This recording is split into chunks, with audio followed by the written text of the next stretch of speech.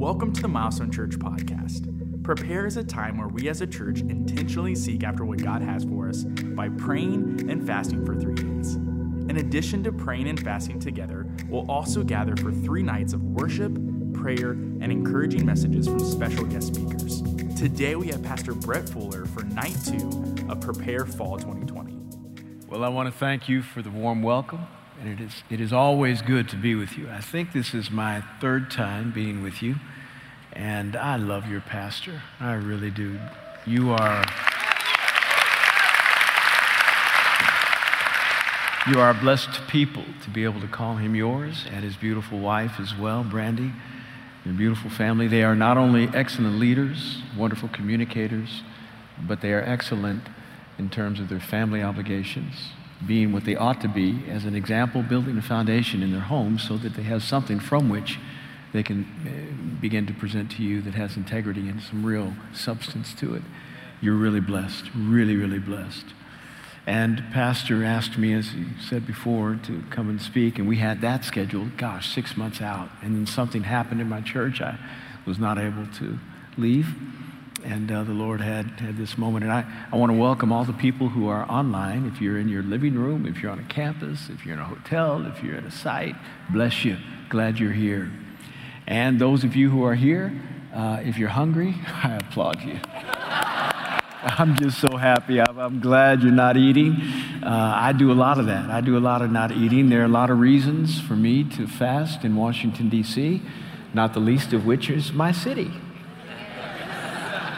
But I do a lot of that, and I know the benefit that comes therefrom. I am mindful that God does things on the inside of people to position them better to hear from Him and to do more for Him as a result of fasting. It's not a hunger strike where we are twisting God's arm to do something, and if He doesn't, we won't eat.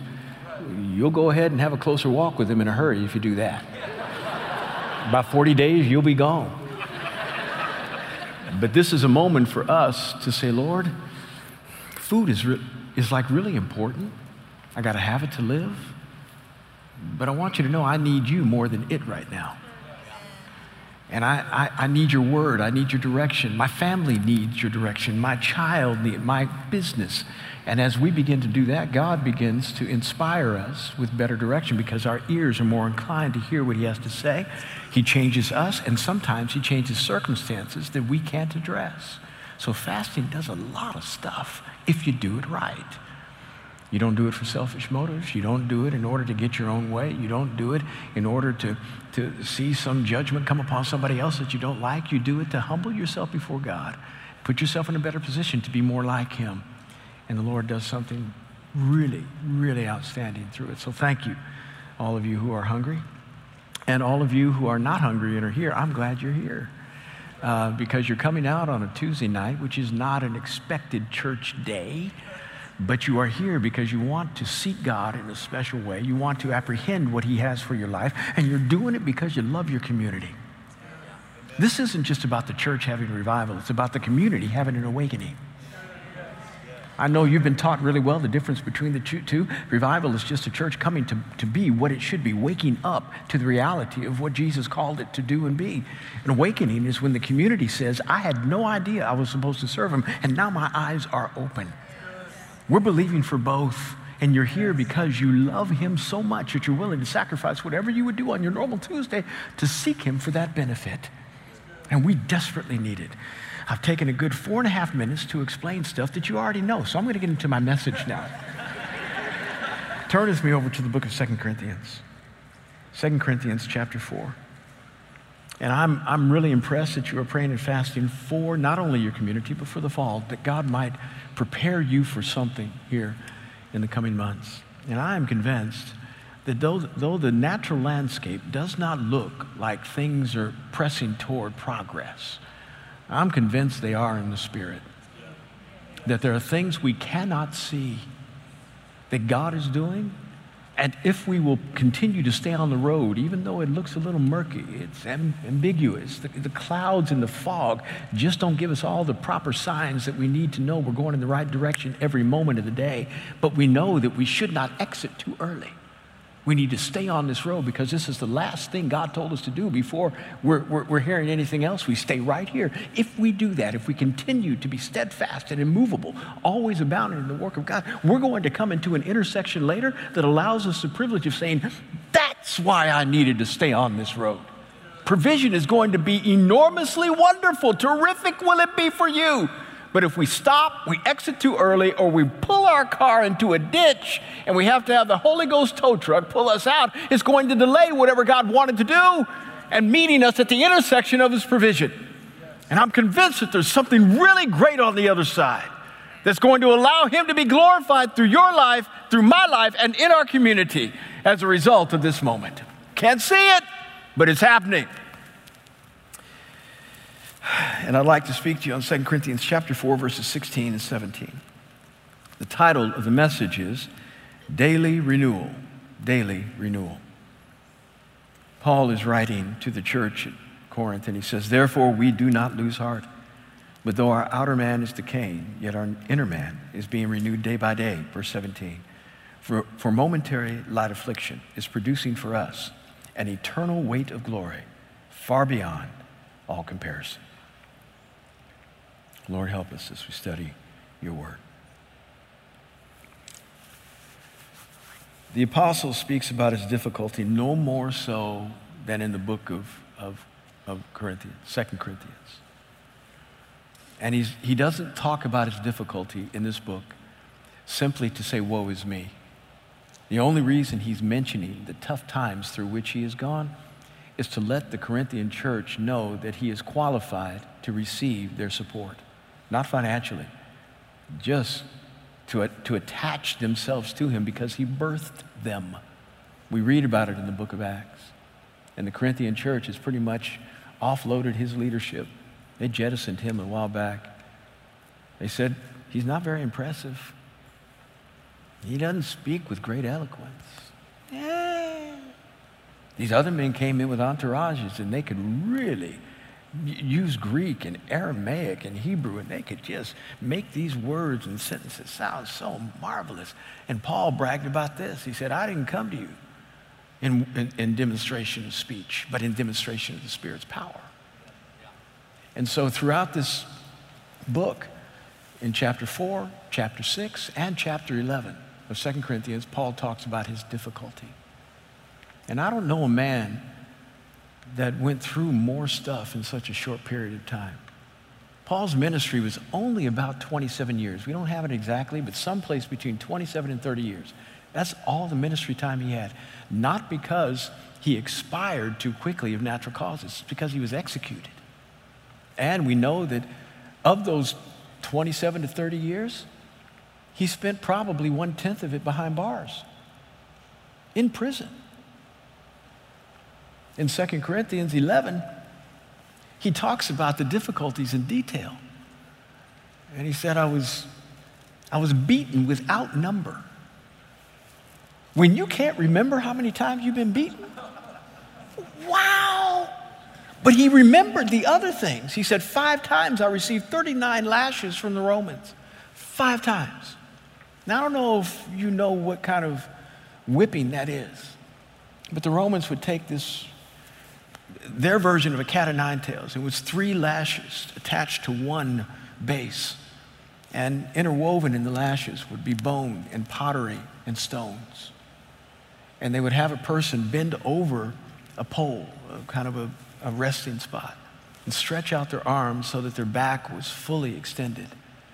They would stand on the side, not in the back, and they would take this whip and with as much strength and might as they possibly could, put it on somebody's back, let all those sharp things, the bone and pottery and stone, enter into the person's flesh, and then let it wrap around to the front.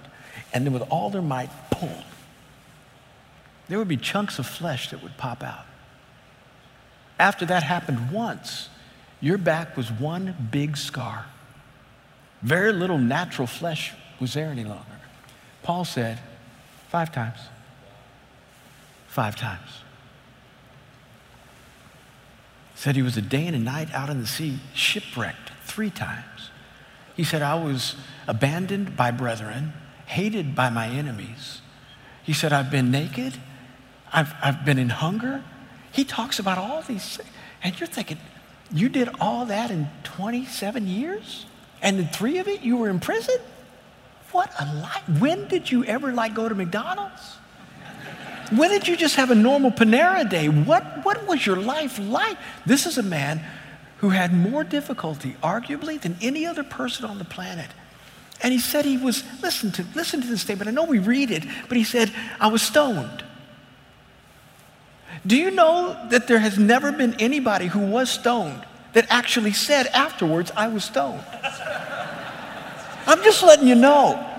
That was the Jewish way of execution. Do you know any execution that didn't accomplish its goal? It was always mission accomplished. He was able to say, I was stoned. Well, what happened? How did you get out of that? It's in the book of Acts. He was in Lystra preaching the gospel. And these people didn't like what he was saying. The Jews came out, and stoning was not taking little pebbles and throwing it at a person hoping it would hurt them. It was taking as big a boulder as you could pick up and crashing it on their head. And then taking another one on top of that and crashing it on top of that until you had a heap of stones where a dead body lied underneath. It says that he was stoned and that the people who did the execution walked away. And that the disciples actually took his body and were intending to bury him outside the city. In other words, they took the little mirror to the nose and it didn't fog up. Everybody thought this guy was dead because he probably was. And he got outside the city, and as they were about to start digging a grave, it was one of these, whoo, that was rough. Oh, boy. Oh, I'm not feeling so good. And it says he went back into the city. Who does that? This was an unusual dude. And then on top of that, he doesn't even mention the time when he got stuck on Malta. He does say he was a day and night out on the sea, and this was the moment. He got stuck on Malta, and things happened, revival occurred, because he was going out and picking up some sticks to build a fire, and a viper came out and bit him on the arm. And everybody on the island knew, this dude, he was on a prison ship, and we know he must have committed murder or something, because judgment came on him. This viper was one bite and you're dead. And everybody on the island knew it. And they were sitting there watching him and looking to see when he's going to die. And it says Paul shook it off, put it in the fire, and all these guys were looking at him. And they went from saying, ooh, he's a horrible human being. He's a God! He's a God! He's a God! He's a God! He's a God! That's what they said. Paul said, no, let me tell you who I am. My point is, this man went through more difficulty than anybody should in their entire life, and this was just a 25 to 27 year span. And he was trying to say to the Corinthians, guys, I hate to brag about my accomplishments. Therefore, I'm going to brag about my weaknesses and my difficulties, because I want you to know I've done all this for you. I did it for you. Those guys that are really eloquent, what have they sacrificed for your benefit? What have they done? Can they even compare to the laying down of their lives like I've laid down my life for you? And if you look in the prior verses, he says, we die daily so that you can live. Paul had experienced difficulty unparalleled. And then he uses negative superlatives in order to amplify what he's saying here in chapter 4. In earlier verses, he said, we've been afflicted in every way but not crushed. We've been perplexed, confused, but not in despair. We've been persecuted, but never left alone, never abandoned. And we've been struck down, but never destroyed.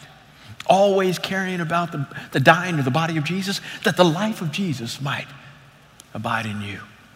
It was all for you, church at Corinth, and everybody like you, for whom I've given my life. And it's a sad thing that the church has to be told this by their daddy. Their spiritual father who had nursed them from infancy now was thrown off because he didn't have the kind of prowess they considered to be credible. Sad is the letter that is written to the church at Corinth the second time. Sad. And yet Paul says this about his life. when I speak about my difficulty, he says, I believe when I do so. Therefore, because I believe, I can speak. Now, I don't know if you've read this passage before, and I didn't have time to go through everything because I know we have a little bit of moment tonight. But he says, even when I talk about my difficulty, I want you to know I'm not complaining. See, if I don't have Paul's character. If I went through all that, I complain all day long. Lord, do you love me? Lord, do you care? Are you kidding me? 5 times I got to go through that? Let me die this time, please. Just transport me to glory. I got to go through this one more time. Are you kidding? But Paul never complained. He reported. There's a difference. And when he reported, he said, when I speak, I do so in faith. And he began to quote a psalmist in Psalm 116, who said, I believe, therefore I have spoken. And the psalmist was talking about the difficulties of his life, but he said, I always talk about it in the context of my faith. So when Paul says, indeed, I've been perplexed, but I'm not in despair. I've been afflicted unusually, but not crushed. We usually, when we talk to people about our difficulty, oh, woe is me. I'm so pressed down, I don't know what. Just pray for me. Just pray for me. My life is so hard. I might just lose my employment. My husband wants to leave me. My wife, oh, it's just so hard. And I'm not trying to denigrate or diminish any of the difficulty through which we go. I'm just trying to let you know how you need to talk about it. Paul says, I believe when I talk about my difficulty. So when he talked about his tough times, he always inserted faith. Always. And so even though all of us go through difficulty, I have learned, disciplined myself, that when somebody comes to me and maybe I'm just feeling a little peaked, a little under the weather, just not as my noise. Pastor Brett, are you okay? You look a little tired. He said, I tell him intentionally, I've learned how to say it right. He said, yeah, I'm overcoming. I don't say I'm under the weather. I don't say I'm under the circumstances doing well. I want you to know I'm overcoming. Thank you for your prayers. I appreciate it. I believe when I talk. If you don't believe that God is going to bring you through stuff, maybe you ought not say none. I'm just saying. Why complain?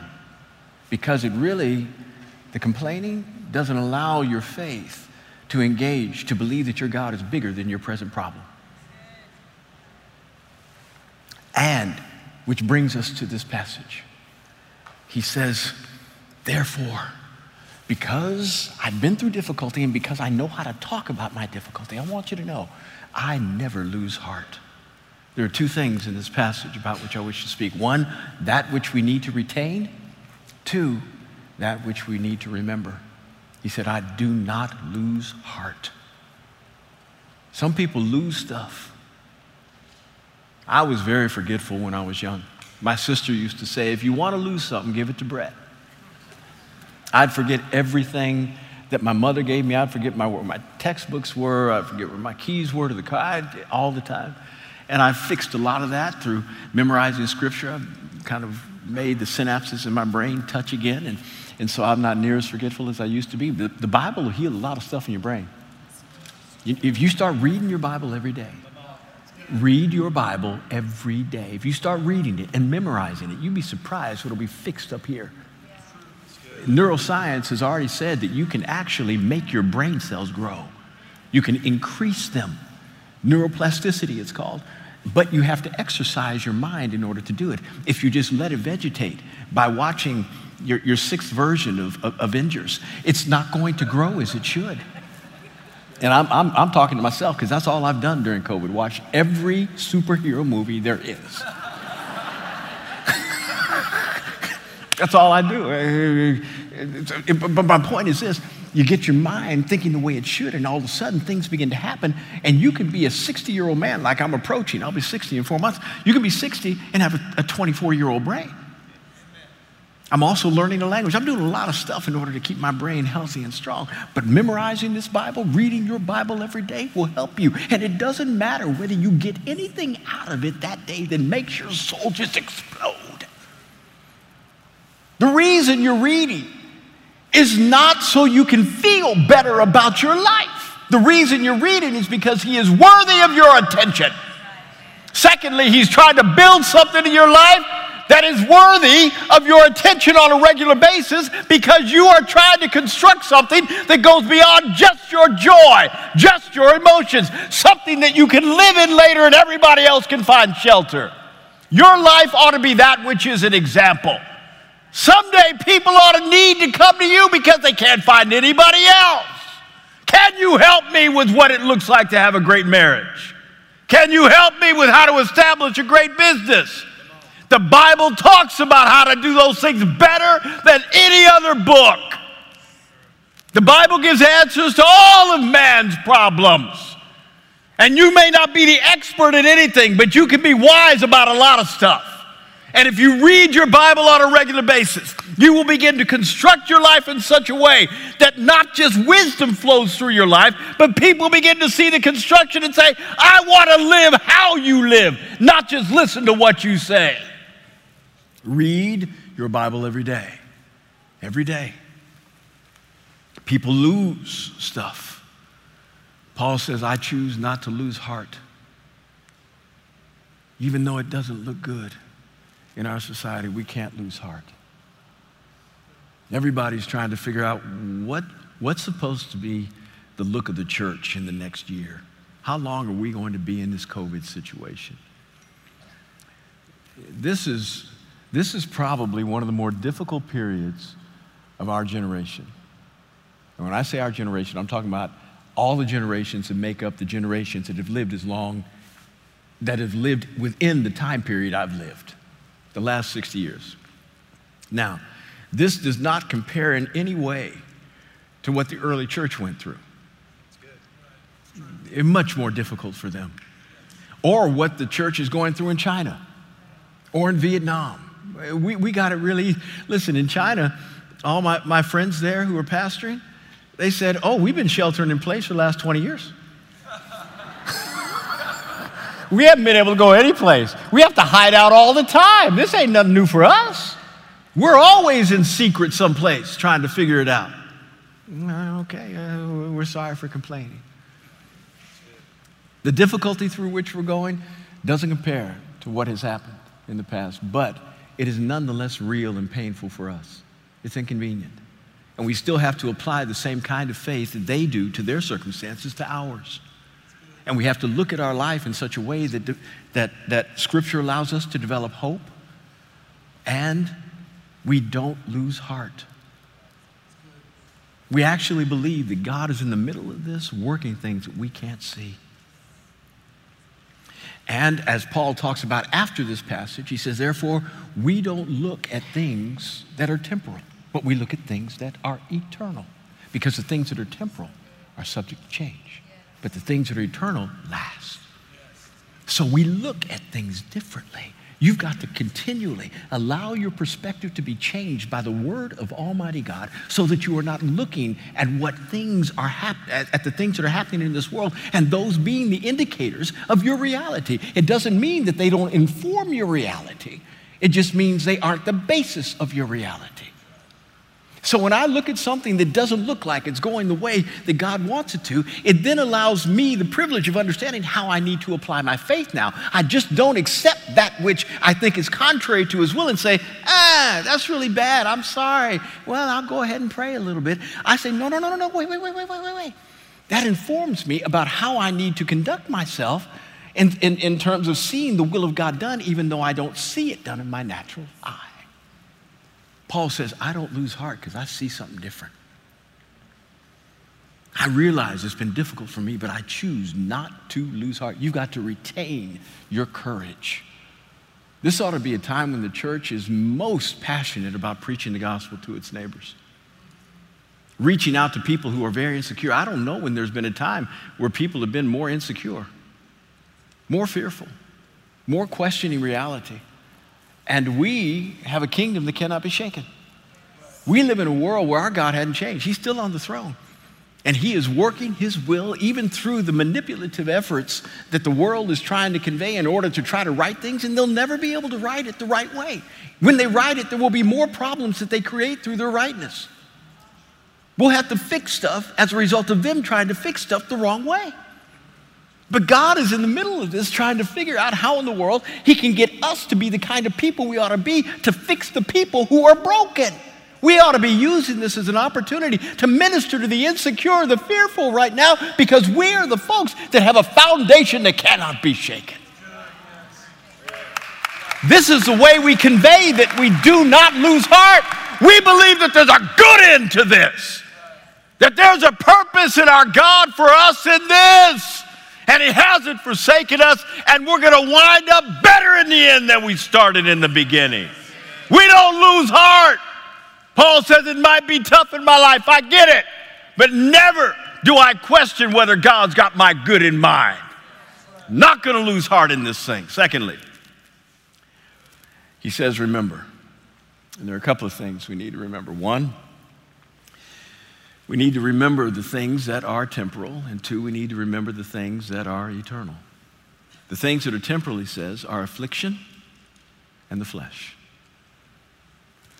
He says our flesh, though it's decaying, though it's wasting away, though it's temporal in its orientation, I don't look at this as being the thing by which I need to either take encouragement or that which I need to be overly concerned about.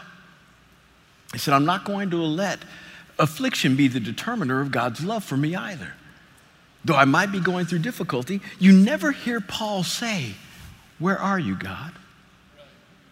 Though he's going through really tough times, you never hear him say, I've lost you.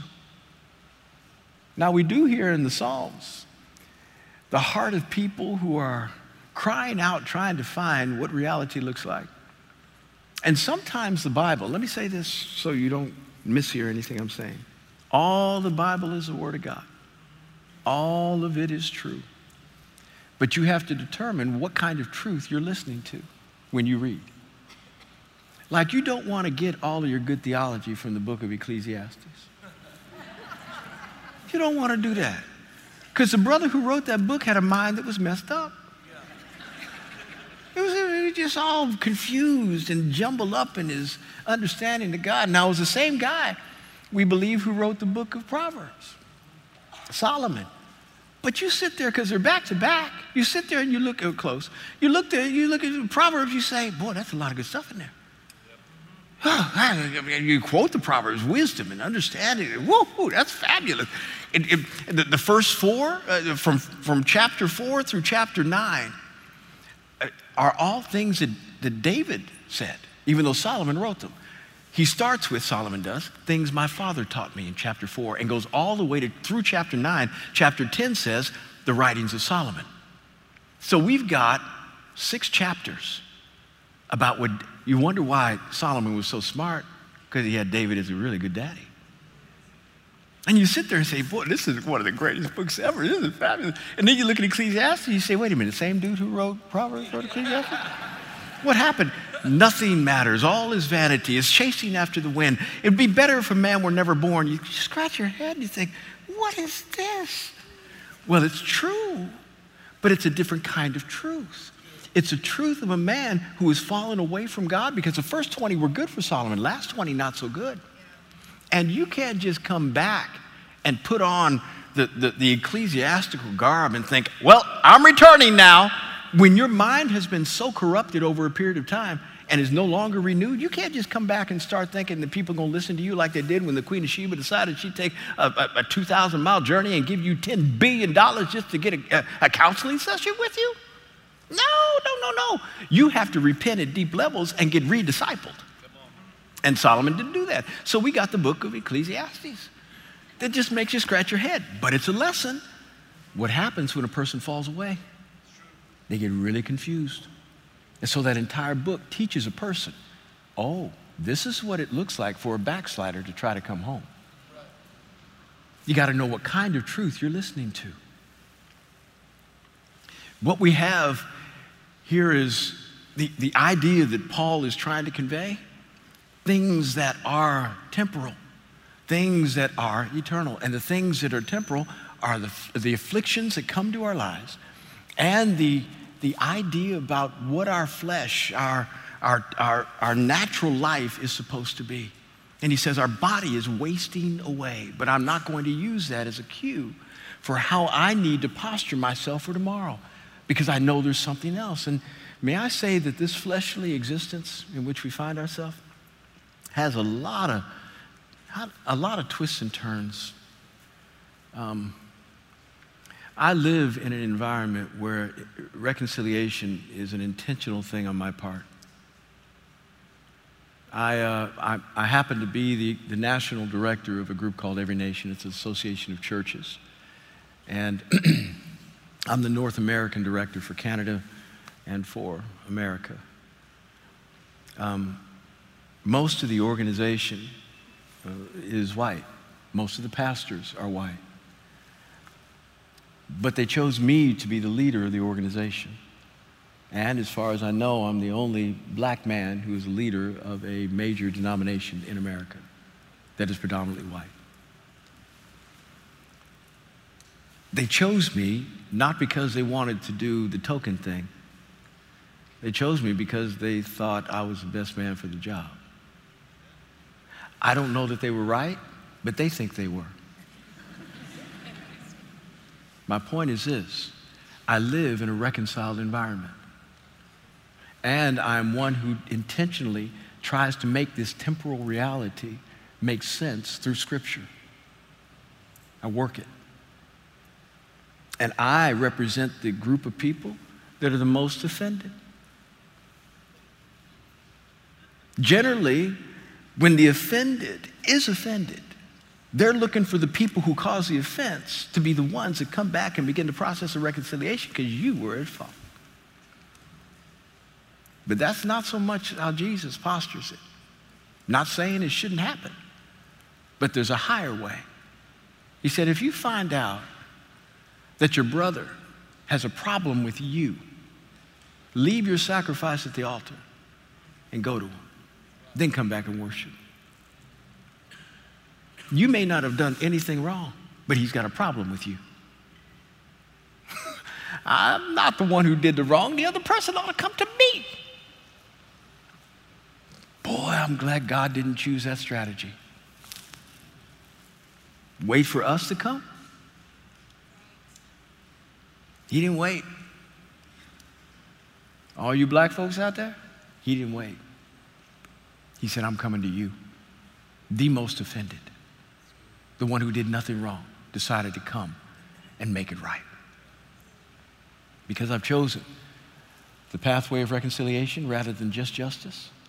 It gives me the privilege of having relationships and a continuity that translates beyond the church to the world, that then allows me the privilege of having significant and substantive input into sectors out there without bringing chapter and verse, but truth.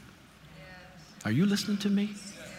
And so I can begin to fix stuff that folk don't know how to fix at all, simply because I've worked it for most of my adult relational life, to where white folk now want me to be their pastor. I know I'm black, I get that, but my church doesn't look that way. I don't know how many thousands of people we are, but we're larger than we are small. And about 2/3 of the people who come are African American, but the rest are Latino, Asian, and white. And they all love calling me pastor. We got a Latino pastor who just brags that he's got a black pastor. All of his Latino friends, he's from Colombia, all of his, why, what? They just don't understand it. And then a Korean guy who was born in Korea, immigrated here with his parents, pastoring our Korean church, that meets in our church, he's on our staff, calls me his pastor. He doesn't just call me his pastor, he calls me his daddy. All of his Korean friends, they just say, that's weird. You have a black daddy? That's weird, that's weird. But they look at the relationship and then they all want it. I live in a reconciled environment because I've chosen to help produce it, because I realize the only way I got reconciled is if he chose to come to me. And then my responsibility, according to 2 Corinthians chapter 5, was to become a minister of reconciliation, because when you are reconciled, you automatically get the ministry of reconciliation. Although this fleshly existence, which is passing away, that's what Paul says here, it's passing away, it's going to be destroyed, it still needs attention. Though I would love to just concentrate on the sweet by and by. And in moments like this, I mean, sometimes my valleys last so long it feels like a Grand Canyon. I would love for Jesus to hurry up and come back and wind this thing up, please. I'm tired of living like this. But he doesn't. And so I've got to figure out how in the world to apply the temporary benefit to this fallen world. I've got to take the scriptures and begin to insert them into this ugly reality and produce something that cannot be produced otherwise. The supernatural from the natural. The amazing from the horribly destitute. God wants to do something. You know that passage over in Timothy chapter 4, 1 Timothy.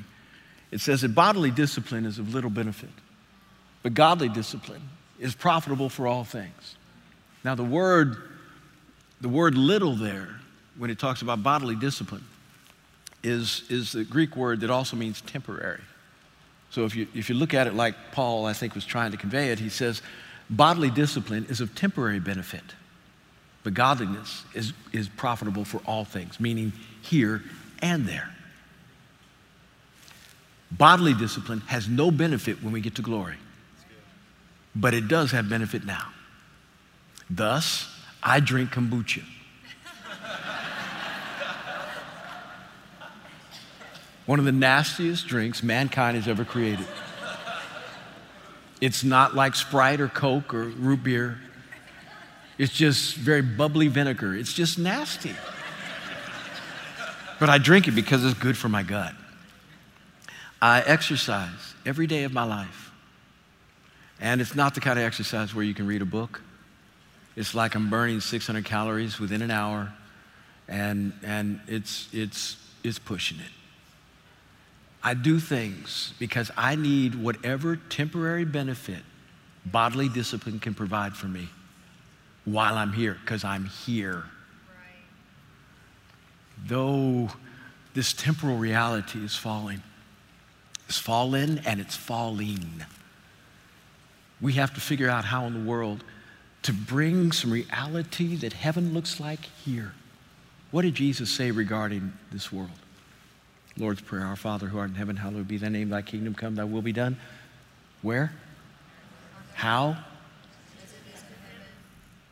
So we're supposed to be a mirror of what glory is. Just like it's done there, it's supposed to be done here. You got a long way to go, but that's the goal. And so I'm trying to figure out, what about this temporal reality that is decaying and falling apart can I fix? And I've made it my aim. When I became a believer and realized that I was called to pastor or be in ministry back in 1982, I told God, I said, Lord, if you ever give me the privilege of pastoring, I want to pastor a church that looks like heaven, not like me. And there's some architecture that you've got to bring to the table in order to make that happen. It doesn't just happen because you get up and start talking. It happens because you are intentional about how you present yourself, how you present your song and worship, how you present your children's ministry, what you do for the community. There's some intentionality about that. And when you attract the people that are of different cultures, then you've got these cross currents that are underlying all the time in the church about people's expectations regarding their idea about how church ought to go. It is a hard way to build church because everybody's flesh is decaying. Everybody's flesh is showing the temporalness that Adam gave us and the sinfulness that it bends toward. And so everything about discipleship is channeling that around to kingdom progress. And when you've got people that think that you ought to have a choir that sways every Sunday, or you ought to be just somebody who stands at a podium and never gets loud at all, but just articulates beautifully and puts grammar and words together in such a way that it sounds melodic. Everybody has their own idea about how church ought to go. And we intentionally build with those ideas and don't compromise anybody's idea about what church ought to be, but we blend them in such a way that everybody feels like I'm sacrificing for the whole. Even though I may not benefit near as much, at least the body becomes what it should be better. And we are able to present something that is not just reflective, meaning a whole bunch of black people and white people and Asian folk and Latino folk gathered together, but we are able to present something that is effective. Reflective is just window dressing. Effective means that I can go to my Washington football team.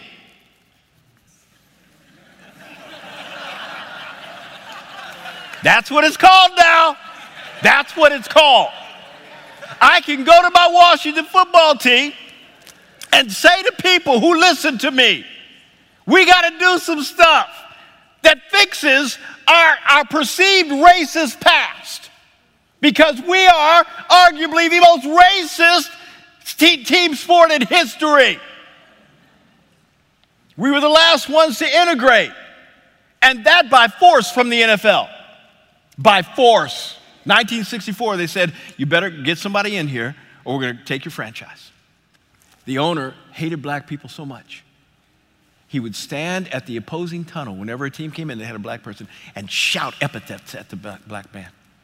Hated black people. We never had a black president in the organization. We never had a black coach. And as I was discussing with the brass, I said, we need to probably make some changes. Something needs to happen that's different. I began to show them what diversity looks like in my world, in the church.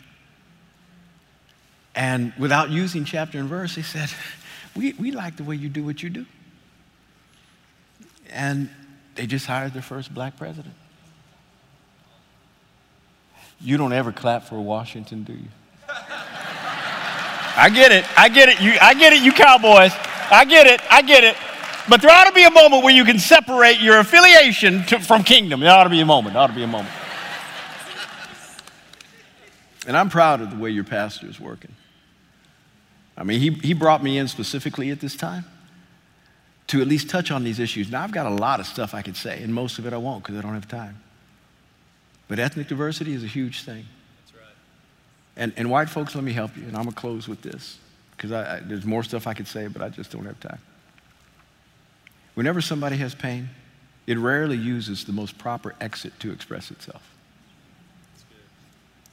You would love for people who are in pain to say, I'm hurting right now, and it would be really nice if you could give me my space so I could hurt in such a way that it doesn't hurt you.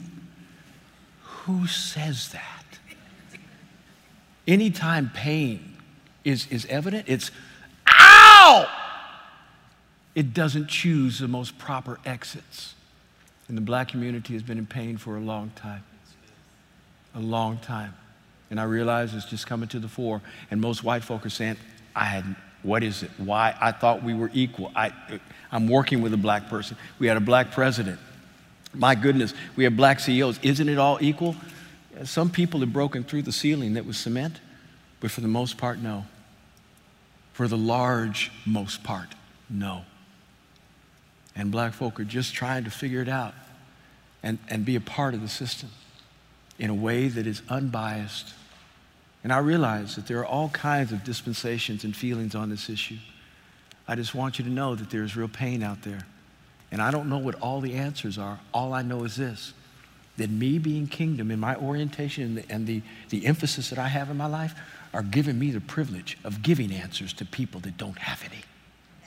When we build like this on the inside, though it's uncomfortable, though it's difficult, though it's hard, though we have to have conversations that don't make any of us happy. I don't want to talk about it, and you don't want to hear it. Though we need to have those conversations, they are important, though we don't want to have them, because it gives us some credibility. We had a restaurant in Virginia that had some ethnic problems. A new owner came in, and he brought some of his people in.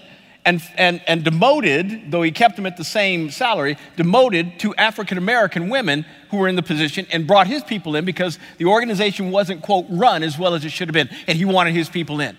Those two people who were African-American called the NAACP and said, racist. People came out and picketed the restaurant, stood in the drive-thru and wouldn't let cars run through. That restaurant called our church. Said, could you help us, please? Because we don't know what we're doing. We sent in a rep. Within 36 hours, he had brokered a beautiful peace without opening the Bible, simply because he lived in my world and knew what reconciliation looked like. The NAACP was happy. The community was happy. The restaurateur was happy. The girls got their position back. Everybody said, why? Because I've discipled people who do what I do. Hear me. The church ought to have the answers to the problems in the world. And if we can't speak with not just theology, but with some degree of experience, we lose our credibility. Our church has credibility, and businesses are regularly calling us saying, we heard you know how to do this thing. Please, my employees can't get along. Bring somebody in. Whatever you tell us, we'll do. This is how I'm trying to help this temporary world, even though it's fallen, even though it's falling, and even though it's decaying and running in the wrong direction. Our job is to address the issues that kingdom might be brought from this decayed environment. And I've gone 6 minutes over. I just feel so much pain about that, but I'm not going to stop.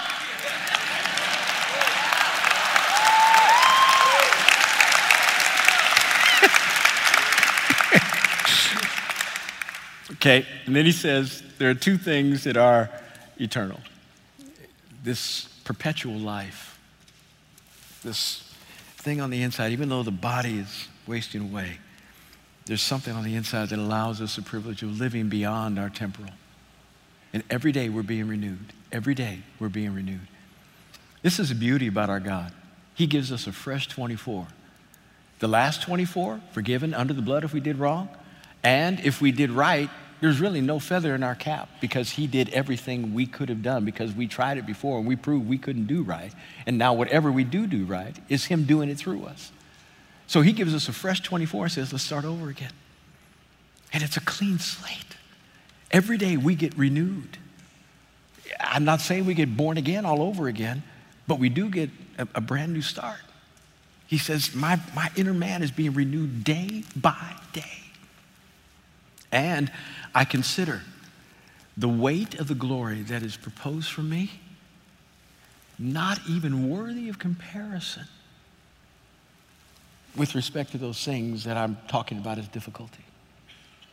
That there is such a weight. Now, when he says this, as I stop, when he says this about the stuff that was difficult, he says these are momentary light afflictions. Momentary light afflictions. All the stuff I mentioned to you through which Paul went don't seem momentary and very light. They seem extended and very heavy.